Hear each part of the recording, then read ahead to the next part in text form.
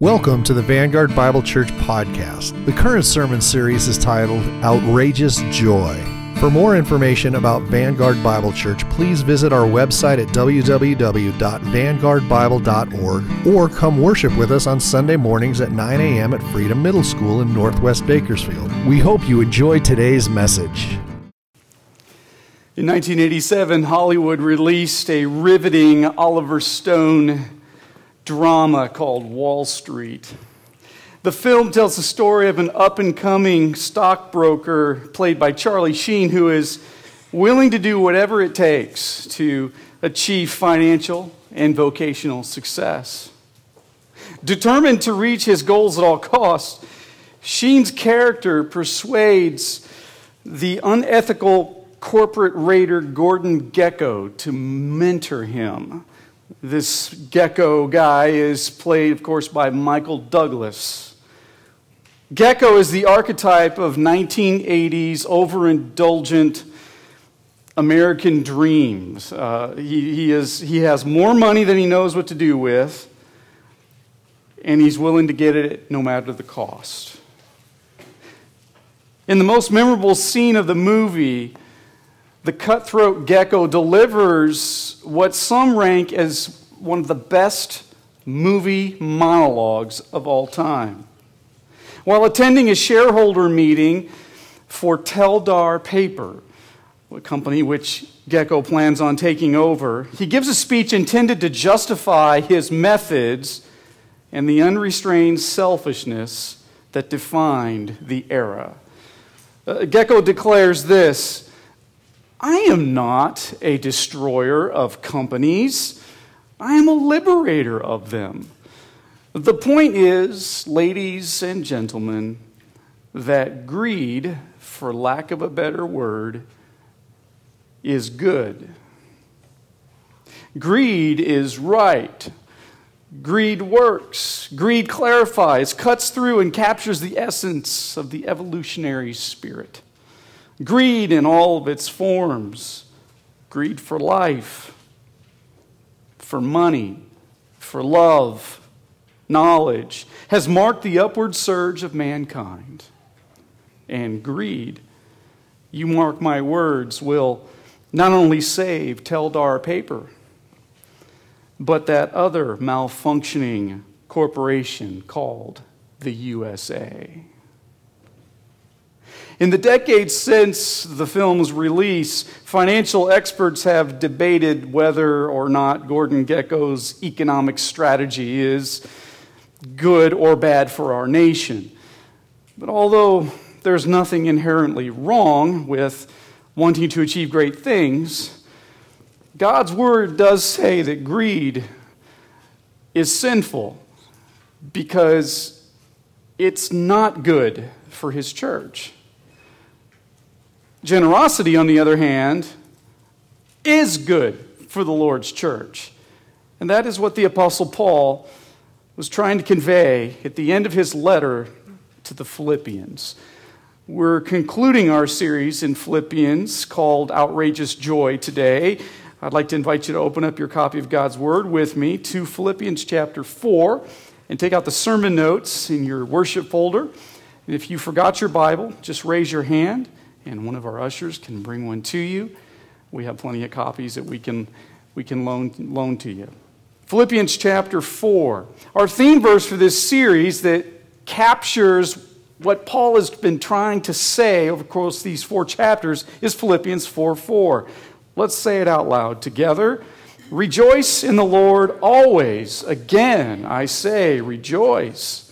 Now, you may remember me mentioning earlier in this series that Philippians is a letter written by the Apostle Paul while he was under house arrest in Rome, somewhere around 61 to 62 AD, and he was put there because he had been preaching the gospel. According to Acts chapter 16, Paul had helped start the church in Philippi about 11 to 12 years earlier. In addition to being an instructional letter, Philippians is also a very warm thank you letter that he wanted to send to this dear church for financial support they had sent him while he was planting other churches abroad. As the apostle nears the end of his letter here in chapter 4, he re-emphasizes his gratitude for their generosity and sprinkles in some teaching on biblical stewardship. Thus, our big idea for today, the sermon in a sentence, is this: the key of generosity unlocks the handcuffs of greed. The key of generosity unlocks the handcuffs of greed. The dictionary defines greed as the excessive desire for food, possessions, or wealth. To be greedy is to want more than is necessary or fair. Greed is like a pair of handcuffs because it does the opposite of what the world tells us it would do. The world tries to tell us that greed will satisfy us, but it set us free from longings and wants. But Proverbs 11:24 says, the one who withholds what he should give only suffers want. It means they will never be satisfied and always be in bondage to wanting more. Now, to be generous, on the other hand, is to give or share more than is expected or usual. Now, let me just say before I go any further, overall, the generosity of our small church continues to amaze me, and it's one of our greatest strengths. Myself and my family and our leaders are extremely thankful for that strength. Time and time again, our church has demonstrated the willingness to step up and meet needs. And that is totally awesome, as we used to say in the 80s. However, in every church, there is always some who have yet to apply God's word to their finances. And there are always some that need to be reminded why they are giving in the first place. And so let's look at Paul's closing together, starting in chapter 4, verse 10. Paul writes, I rejoiced in the Lord greatly that now at length you have revived your concern for me. You were indeed concerned for me, but you had no opportunity. Not that I am speaking of being in need, for I have learned in whatever situation I am to be content. I know how to be brought low, and I know how to abound. In any and every circumstance, I have learned the secret of facing plenty and hunger, abundance and need. I can do all things through him who strengthens me. Now, there are three truths about generosity that Paul wants to tell us this morning. The first one on your outline is this: the prerequisite for generous giving is financial contentment. The prerequisite for generous giving is financial contentment. There are two observations in this in the first verse and a half, actually, of this passage that we must not miss. He says, I rejoiced in the Lord greatly. First, by saying that he rejoiced in the Lord, Paul is re-emphasizing the fact that his joy was not based on his circumstances changing when the Philippians came through with a financial blessing for him. So in other words, he's saying, regardless of whether you would have met this great need that I had in my ministry, I still would have been joyful. He's saying he rejoiced in the Lord regardless. Next, he then writes, and notice this in verse 11, not that. He repeats it in verse 17, not that I am speaking of being in need. So the second observation I want to make sure we don't miss is this strong negative, not that. That's how it's worded in the ESV. This is the apostle's way of saying, My relationship with you, Philippians, is not contingent on whether you support me or not. And I don't want you to think when I say thank you that I'm trying to somehow get you to give to me again. That's why he says, not that I'm speaking of being in need again. Like I'm not writing this letter to you because I want you to send me more money. You know, like someone who gives you an over-the-top, flattering thank you for something you did or gave them. Like, oh, thank you so much. Thank you so much. Hey, any other time you feel like giving, I'll take whatever you want. And you're so wonderful. Oh, there's like Jesus and then there's you. Sometimes you are, that over-the-top thank you that makes you feel uncomfortable and makes you go, yeah, I don't know if I want to give to them again or do something for them again. Because it seems like they want me to do it over and over again, and I'm going to feel bad if I don't. It's just really awkward. So not that, interestingly, is a common expression that Paul uses in his letters to prevent his readers from misunderstanding him. He uses these two words in 2 Corinthians and 2 Thessalonians a few more times. It's in essence him trying to say, hey, thank you, but don't think I'm trying to ask you for more. Okay, just saying thanks for the first gift you gave.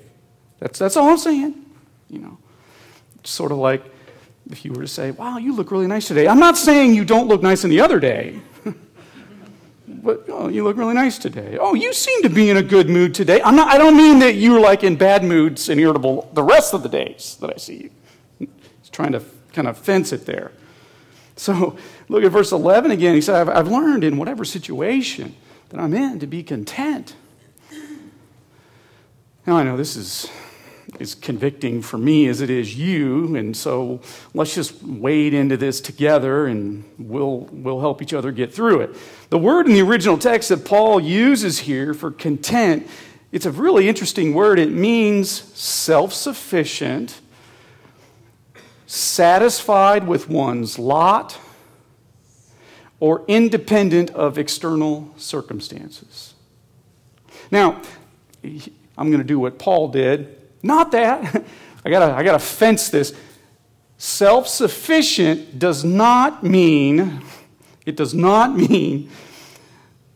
same thing that it means in our 21st century first world culture. The Greek word here for content, when it means self-sufficient, it doesn't mean to avoid depending on the Lord. It doesn't mean refusing to receive help or refusing to ask for help if you need it. Instead, this Greek word for content was used by Stoic philosophers in Paul's day to describe being emotionally detached from their circumstances just enough, so that the force of those circumstances would not affect their emotions. So it's not being indifferent, but it's also not being so wrapped up in our circumstances with our emotions that we're like, a roller coaster, up and down, up and down, up and down. So how did Paul define contentment in his situation, like when it comes to finances? Well, when he wrote Timothy in Ephesus, Paul defined it like this: but godliness with contentment is great gain. For we brought nothing into the world, and we cannot take anything out of the world. But if we have food and clothing, with these we will be content. And I know some of you teenagers are probably thinking, is that modern clothing, or is it like hand-me-downs from my older siblings? Is this clothing from the Goodwill, or because it kind of depends? Actually, I was reminded when I read these two verses again last night, I was reminded of what author and Pastor Tony Evans once said: you will never see a hearse pulling a U-Haul trailer on its way to a graveside funeral. Because we brought nothing into the world and will take nothing out of it. Now, in his classic book called The Rare Jewel of Christian Contentment, and it is rare, but it's important and precious, the 17th century Puritan preacher Jeremiah Burroughs defines contentment as that sweet inward, quiet, gracious frame of spirit, which freely submits to and delights in God's wise and fatherly disposal in every condition. Okay, maybe you're like me when I read that. Okay, Reverend Burroughs, that sounds real lofty and wordy and spiritual, but that's easier said than done. That is easier said than done. And man, 17th century is probably easier to be content than it is here in the 21st century. So how do we find this elusive thing called contentment, or as Burroughs calls it, the rare jewel? Well, it's almost as if Burroughs anticipated our question a few hundred years ago, because later on in the book he writes this. So this is the art of contentment. Not to seek to add to our circumstances, but to subtract from our desires. But to subtract from our desires. Isn't this so the opposite of what the world tells us? I mean, the world tells us the secret to contentment is having more and more. But God's Word tells us the secret to contentment is wanting less. And so the apostle says he learned this secret as well. And in verse 12, if you look back at your Bibles, he says, I know how to be brought low, and I know how to abound. This is Paul's way of saying, hey, Philippians, I've had seasons where I was financially well off. I was rich. I was abounding.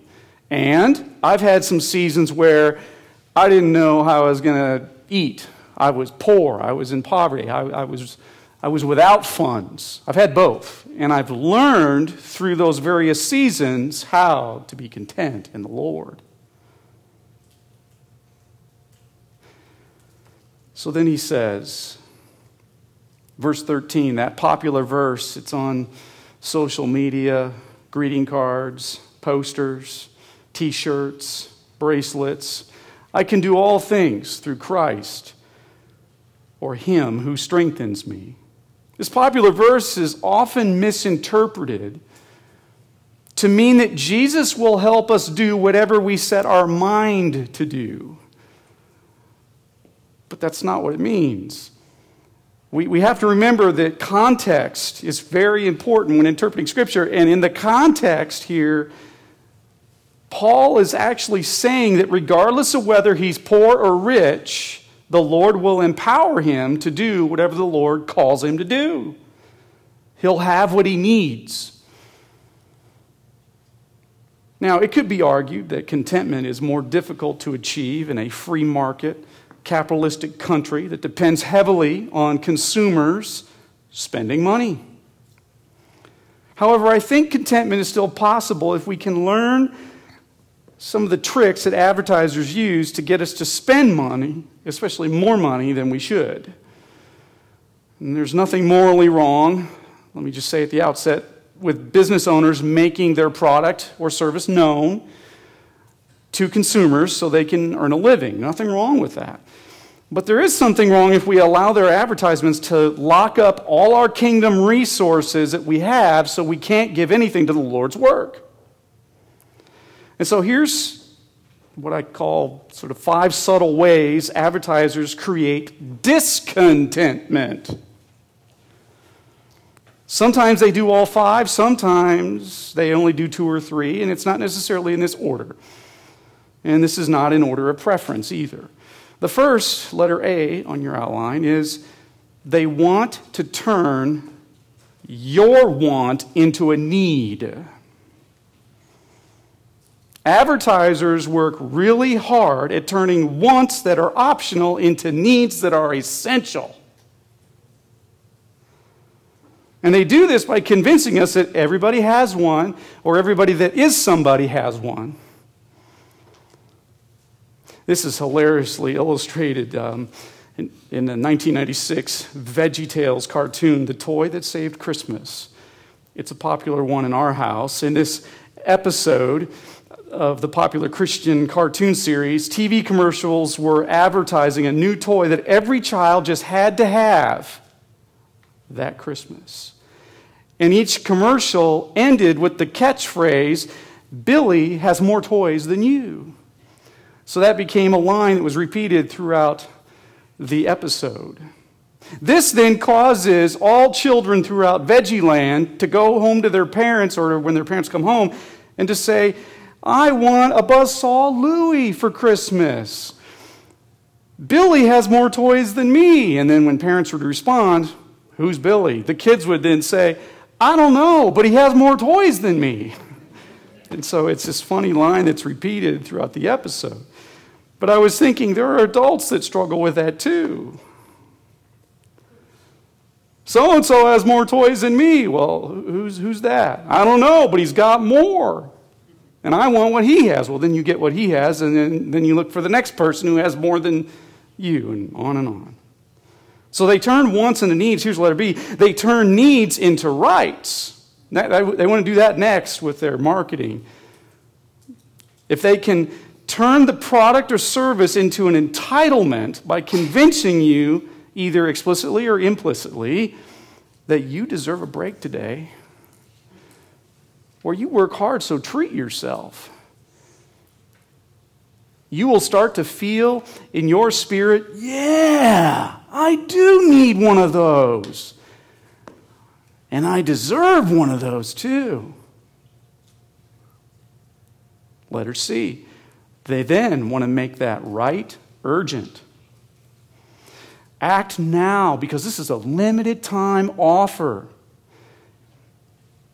In other words, you'll be stupid if you don't move now and pay for this. Only while supplies last. The sale ends tomorrow.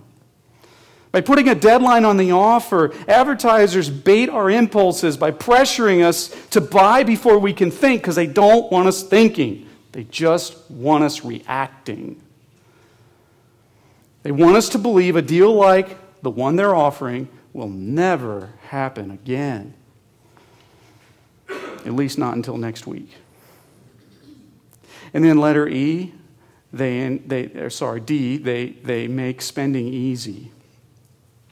They realize they need to remove all the obstacles that they can to get you to spend money impulsively. And regardless of whether it's within your means or not, they want to get you to spend money. And if it's living beyond your means and spending more than you have, that's fine. They don't care. They just want your money. So they may say things like financing available for qualified buyers, or 90 days same as cash. The goal is to remove any remaining objections our rational mind might have to making this purchase. And then letter E, they entertain you. Why? Because when our emotions are engaged, our discernment disengages. Also because we instinctively trust anyone who makes us feel good. So if the advertiser can get us to laugh, to cry, to love a character, to remember a jingle or a catchphrase that's funny, something we can joke about with our friends, our natural defenses are disarmed, making us more likely to purchase the product or the service. And again, nothing wrong or sinful with a company trying to earn a living and provide work for its employees and to sell a product. Nothing wrong with that, so long as they do it with integrity. I'm just trying to point out to you some things I've learned in my marketing background that companies will try to do, and if you can be aware of it, it will prevent you from being a zombie who just watches TV and doesn't think with discernment while you see ads bouncing off your eyeballs, or as you scroll on your phone and pop-up ads are coming up on your social media feed.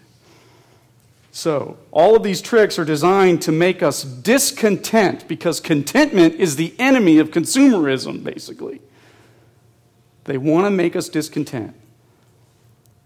And that gets us to spend money Oftentimes, more money on ourselves, leaving less money to give to the Lord. That's why the key of generosity unlocks the handcuffs of greed. Look back at your Bibles with me as I read verses 14 to 16. In this next section, Paul continues to provide some financial counsel. So he says in verse 14, "Yet it was kind of you to share my trouble. And you Philippians yourselves know that in the beginning of the gospel, when I left Macedonia, no church entered into partnership with me in giving and receiving, except you only. Even in Thessalonica, you sent me help for my needs once and again."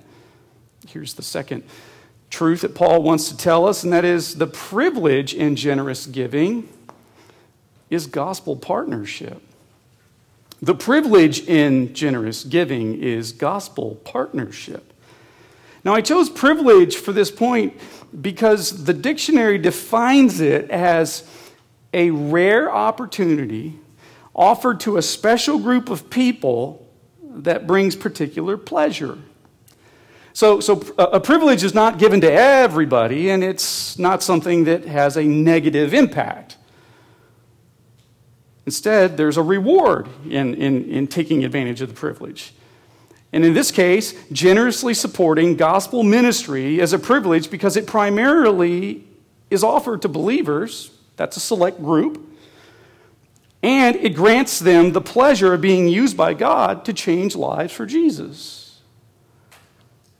It means that even though you may not be called to full-time vocational ministry, or you may not have spiritual gifts of leadership in ministry, you can still be used by the Lord to touch eternity. That's what Paul's telling the Philippians here. You became my partners when you gave financial resources to me. It was as though you were going with me to plant these churches, preach the gospel, and lead others to faith in Christ.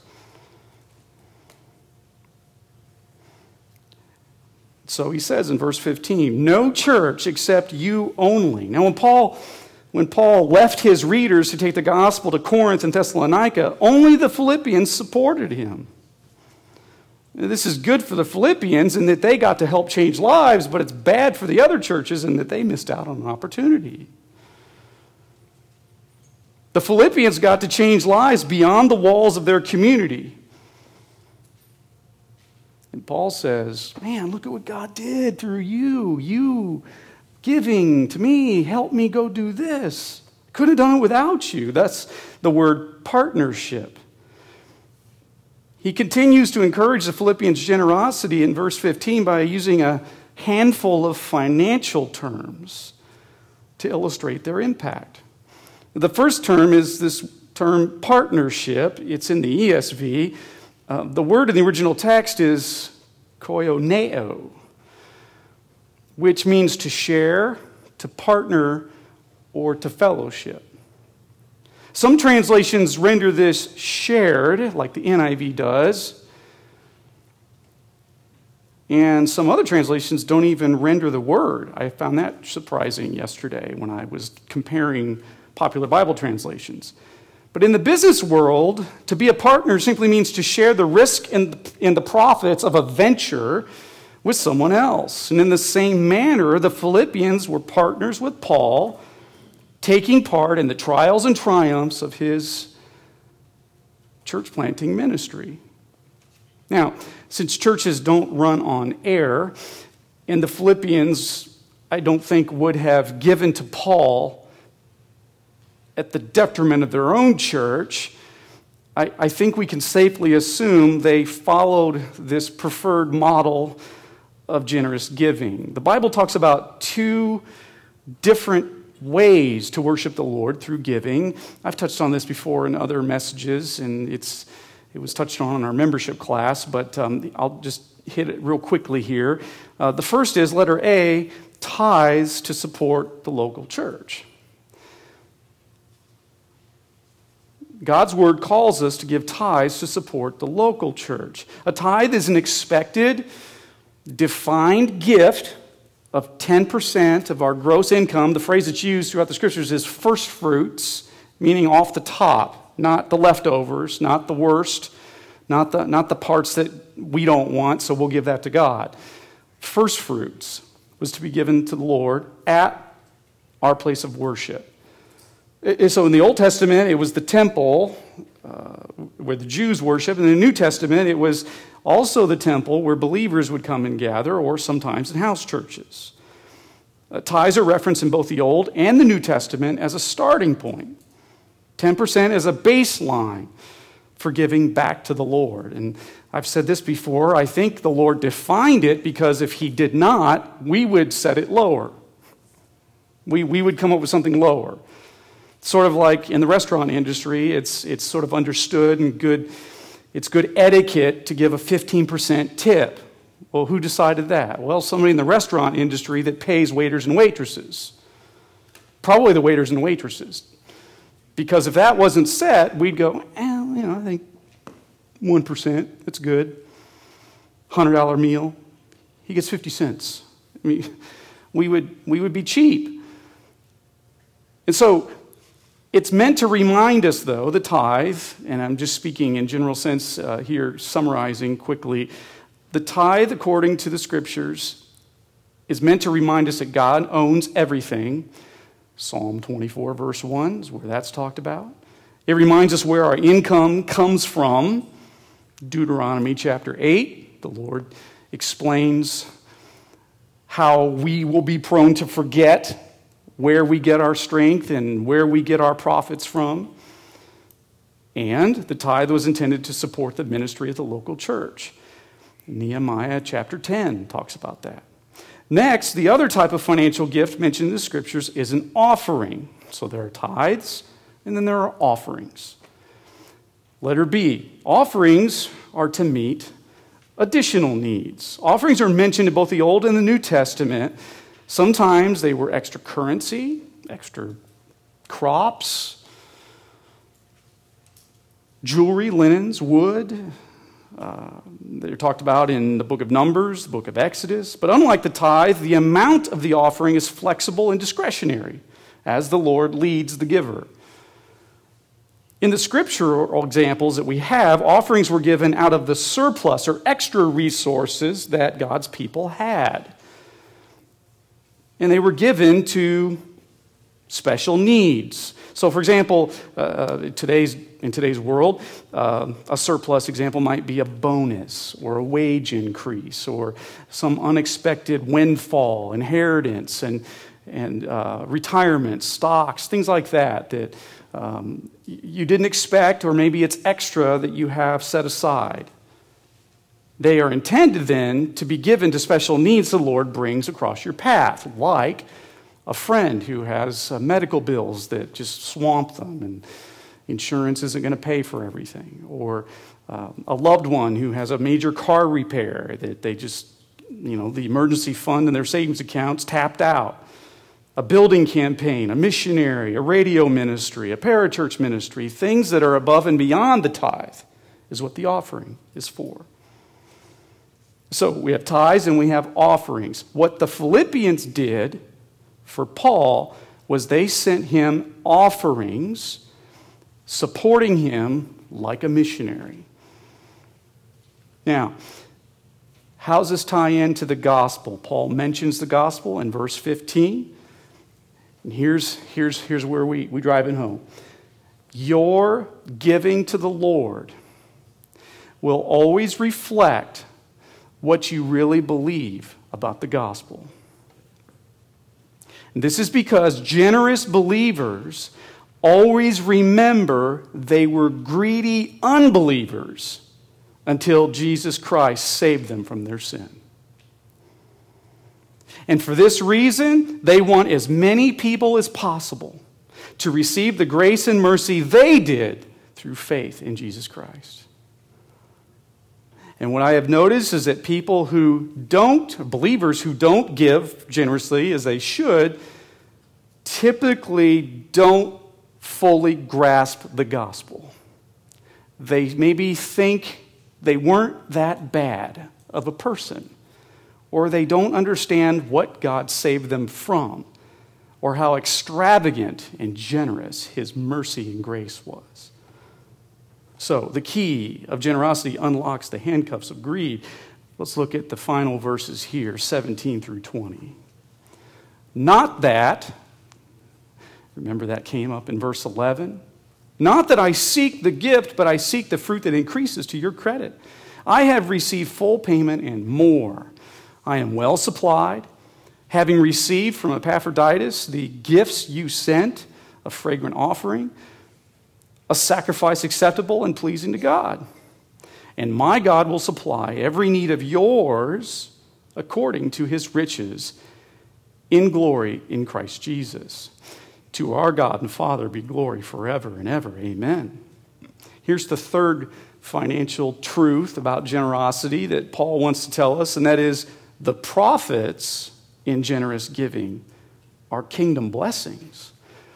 The profits in generous giving are kingdom blessings. There's those two words again, the strong negative. Not that. Remember, Paul used the same negative back in verse 11 as to say, I don't want you to interpret my thank you as me asking for more. I'm not doing that. Instead, he continues to use the language of an investment manager or a financial advisor who wants to maximize their return on their investment. He does this by referencing two funds the Lord establishes for every Christ follower in heaven. And here's letter A and B. The Lord provides generous believers with a retirement fund, a kingdom retirement fund. In verse 17, he says, I seek the fruit that increases to your credit. Some translations render this the profit that accrues to your account, or that more be credited to your account, as it says in the NIV. In other words, just like a 401k, that allows employees to direct funds from their paycheck into tax-sheltered investments, the Lord establishes a heavenly 401k for every Christ follower that will grow with interest until you retire. This investment vehicle is better than anything you can find here on earth. It's got the best of the best 10-star rating. Which is why Jesus said in Matthew 6, do not lay up for yourselves treasure on earth, where moth and rust destroy and where thieves break in and steal, but lay up for yourselves treasures in heaven, where neither moth nor rust destroys and where thieves do not break in and steal. Matthew 6, verses 19 and 20. In other words, what Jesus was saying is the same thing that Paul is saying here, is that your kingdom retirement fund is protected from market volatility, crooked investors, and recessions. That's good news, isn't it? The next account that the Lord provides for believers is letter B, a kingdom emergency fund. He says, my God will supply every need of yours. Now, this is an interesting turn. Because of their responsiveness in meeting Paul's need, he says the Philippians can bank on the Lord being responsive the next time they have a need. This emergency fund is backed not by the Federal Deposit Insurance Corporation, but rather, and it's there in the text at the end of verse 19, this emergency fund is backed by the riches and glory with Christ Jesus. So just so you don't misunderstand me, I want to be clear here. For example, if you are generous with what the Lord has given you in a season of abundance, He will make sure you are taken care of should times get tight. Like you lose your job. And you go like from Paul, what Paul said, he had seasons of abundance and plenty, and he had seasons of want. Say you're doing great, and all of a sudden, the company starts doing layoffs. And you go from having abundance to, you don't know how you're going to put food on the table for your family. Or maybe it's a medical emergency that happens, and it just taps out your insurance, your HRA, and your savings account, and all of a sudden, you're in huge debt. The Lord sees that, and basically what he says here in this passage, and then Paul says it in 2 Corinthians 8 to the Corinthians, is that if you're generous in your season of plenty, the Lord will remember that when you have a season of want or need, and somebody else who enters into a season of abundance and plenty can then bless you. Now, I use the word profit in the final point of my outline reluctantly because Paul is using banking terms to explain the benefits of giving to the Lord. However, I was reluctant, though, because I don't want to encourage selfish giving. And I don't want to sound like a prosperity preacher either. But it's very clear in God's Word that He does incentivize generosity. At the same time, I need to make extra clear, though, Christ followers shouldn't give in order to receive. Instead, we should give because we have already received more than we deserve through repentance and faith in the Lord Jesus Christ. So the rewards of having a kingdom retirement account or an emergency fund that the Lord can help us out when we get in a bind, those are just sort of just cherries on top of the sundae, as they say. Icing on the cake. Shows that the Lord values generosity because He incentivizes it, but at the same time, we have to make sure we would be willing to give even if He didn't reward our giving. So, how do we apply these three truths that we looked at in verses 10 through 20? Here's the first application that came to mind. The Lord may give you another one, but here's two I'm going to give you to stimulate your thinking. First of all, live beneath your means by learning contentment. And I have to say it because it's anti-American.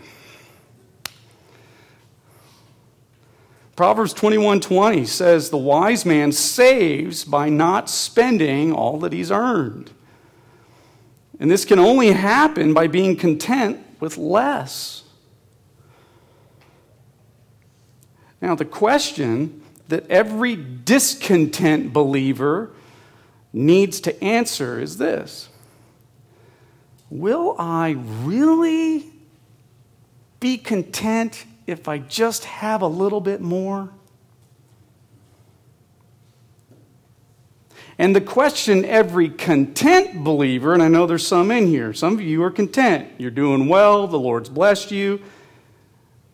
But you need to answer this question: will I still be content if I have just a little bit less? If the Lord takes away a little of what He's given me, will I still be content? Is He still good? One of the biggest stewardship mistakes some Christians make is letting their preferred lifestyle determine what they will give to the Lord, instead of allowing what they give to the Lord to determine their lifestyle.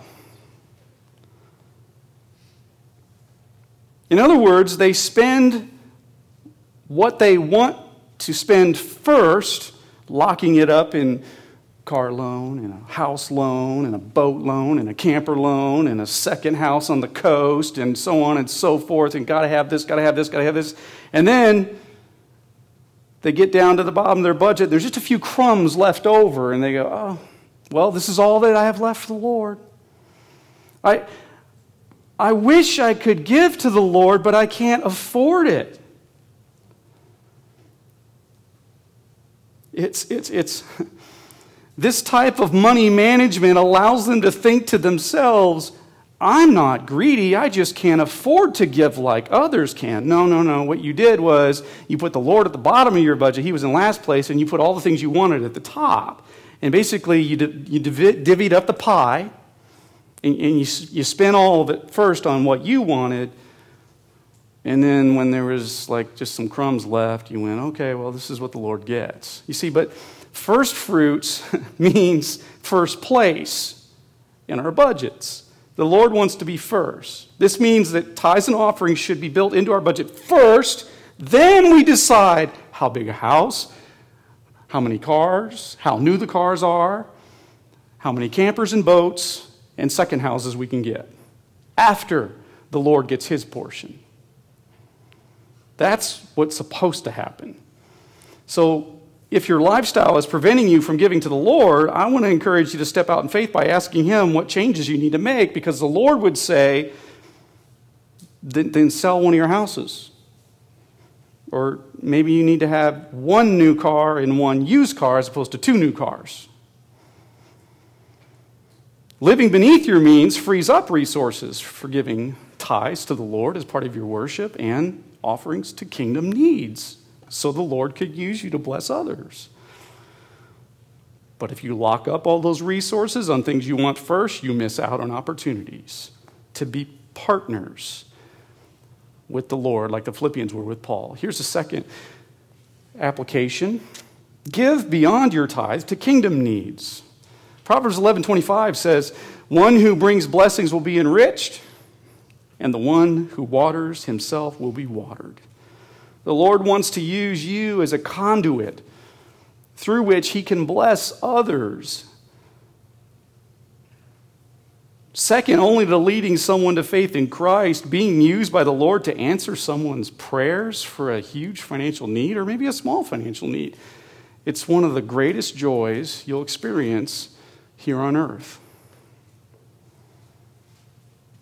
And by the way, your availability to be used by God in this way will in turn give the recipient a chance to praise the Lord publicly, and it will give them a God story they can share with people in their sphere of influence. Maya and I have seen the Lord provide many times for emergency needs through someone's anonymous gift, and that allowed us to tell unbelieving family members who think we're nuts for being in the ministry. We get a chance to tell them a God story, and it leaves our unbelieving family members speechless. They did what? How much was the check? Oh my goodness. Wow, that's just amazing. Yeah. The Lord, he owns a cattle on 1,000 hills. He knew. So an offering above and beyond your tithe says to the Lord, I've already given what you expected, but now I want to give a little something extra because I'm grateful for all that you've done for me. That's what an offering says. Well, on the wall of his White House office, President Lyndon Johnson, back in the 1960s, he had a framed letter that hung there. It was written more than a century earlier by General Sam Houston. Houston wrote it to Lyndon Johnson's great-great-grandfather. The letter was valuable not only for Houston's autograph alone, but the story behind it is much more significant.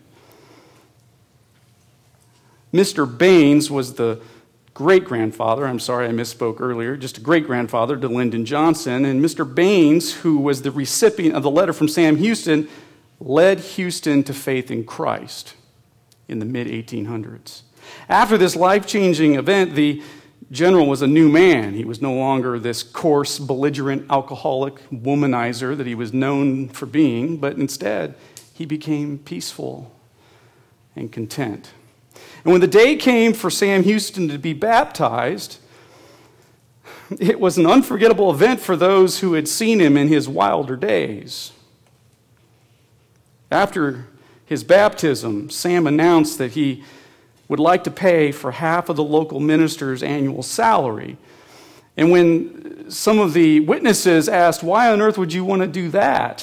Which things were different back then, I think, as far as compensation for ministers. But when asked, why would you want to do such a thing? His simple response was, my pocketbook was baptized too.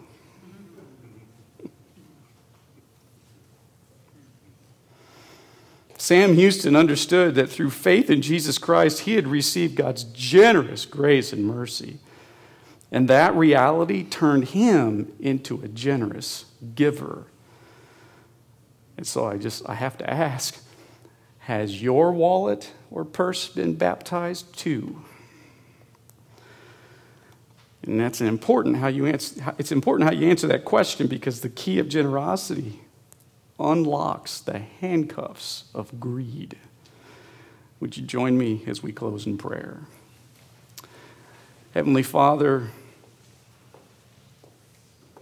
would you help us in the culture that we live in, being bombarded by constant messages to create discontent? Would you, Lord, help us to learn the art of contentment that Reverend Burroughs talked about? Lord, would you please, with the scalpel of your Holy Spirit, would you just do surgery on our hearts, and would you peel away the layers and help us understand deep in our hearts what it is that makes us discontent. We want to be content in you. Please, Lord, would you help us to see there is a better life than just spending more money and accumulating more and more stuff. Father, I want to just also lift up those who have not yet given to you. Maybe they have established their lifestyle first, and maybe they have ignored the teaching from the scriptures on biblical stewardship, or maybe they heard it after they established their lifestyle, so they didn't know what they were supposed to do as a Christ follower with the money you've entrusted to them. Lord, please, would you just help those folks to discern what steps they need to take to bring their finances under your lordship. Show them, Lord, what wise decisions they need to make or changes they need to make in their lifestyles so they can be a good steward of what you've entrusted to them. Father, I also realize that in a church our size, though we're not a large church, there are some who are struggling financially, and it's not because they did anything foolish or careless or sinful. It's just that your sovereign hand has allowed or caused a difficult season to come. Father, please, would you provide for them? Would you show them if there's anything they can do differently in their financial decisions? And Lord, please, would you help them to get in better financial standing, good financial standing, so they can give to kingdom needs. And finally, Lord, I just want to thank you for those who already do give generously. And I ask you, Lord, please, would you bless them? Would you show them that you see what they're giving and that you honor that? We know you don't have to, but Lord, we just want to ask because Paul says you will, and sometimes we need the encouragement. So, Lord, thank you for those who are already doing this. Finally, Lord, thank you most of all for being the best generous giver of all time by giving your one and only Son, not one of your sons, but the only one,